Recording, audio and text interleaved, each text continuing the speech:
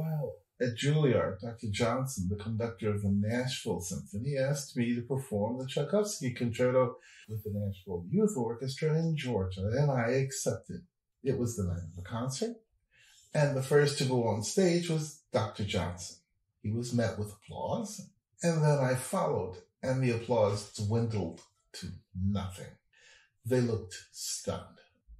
I bowed anyway and then turned to tune. It was at that point that I decided not to turn around.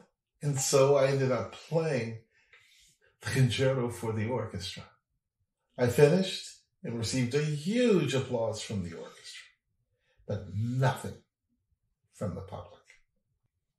So I left and went outside to think and walked a bit, but then I realized that I should probably not be roaming around, and so went back to the bus and waited for everyone else to return.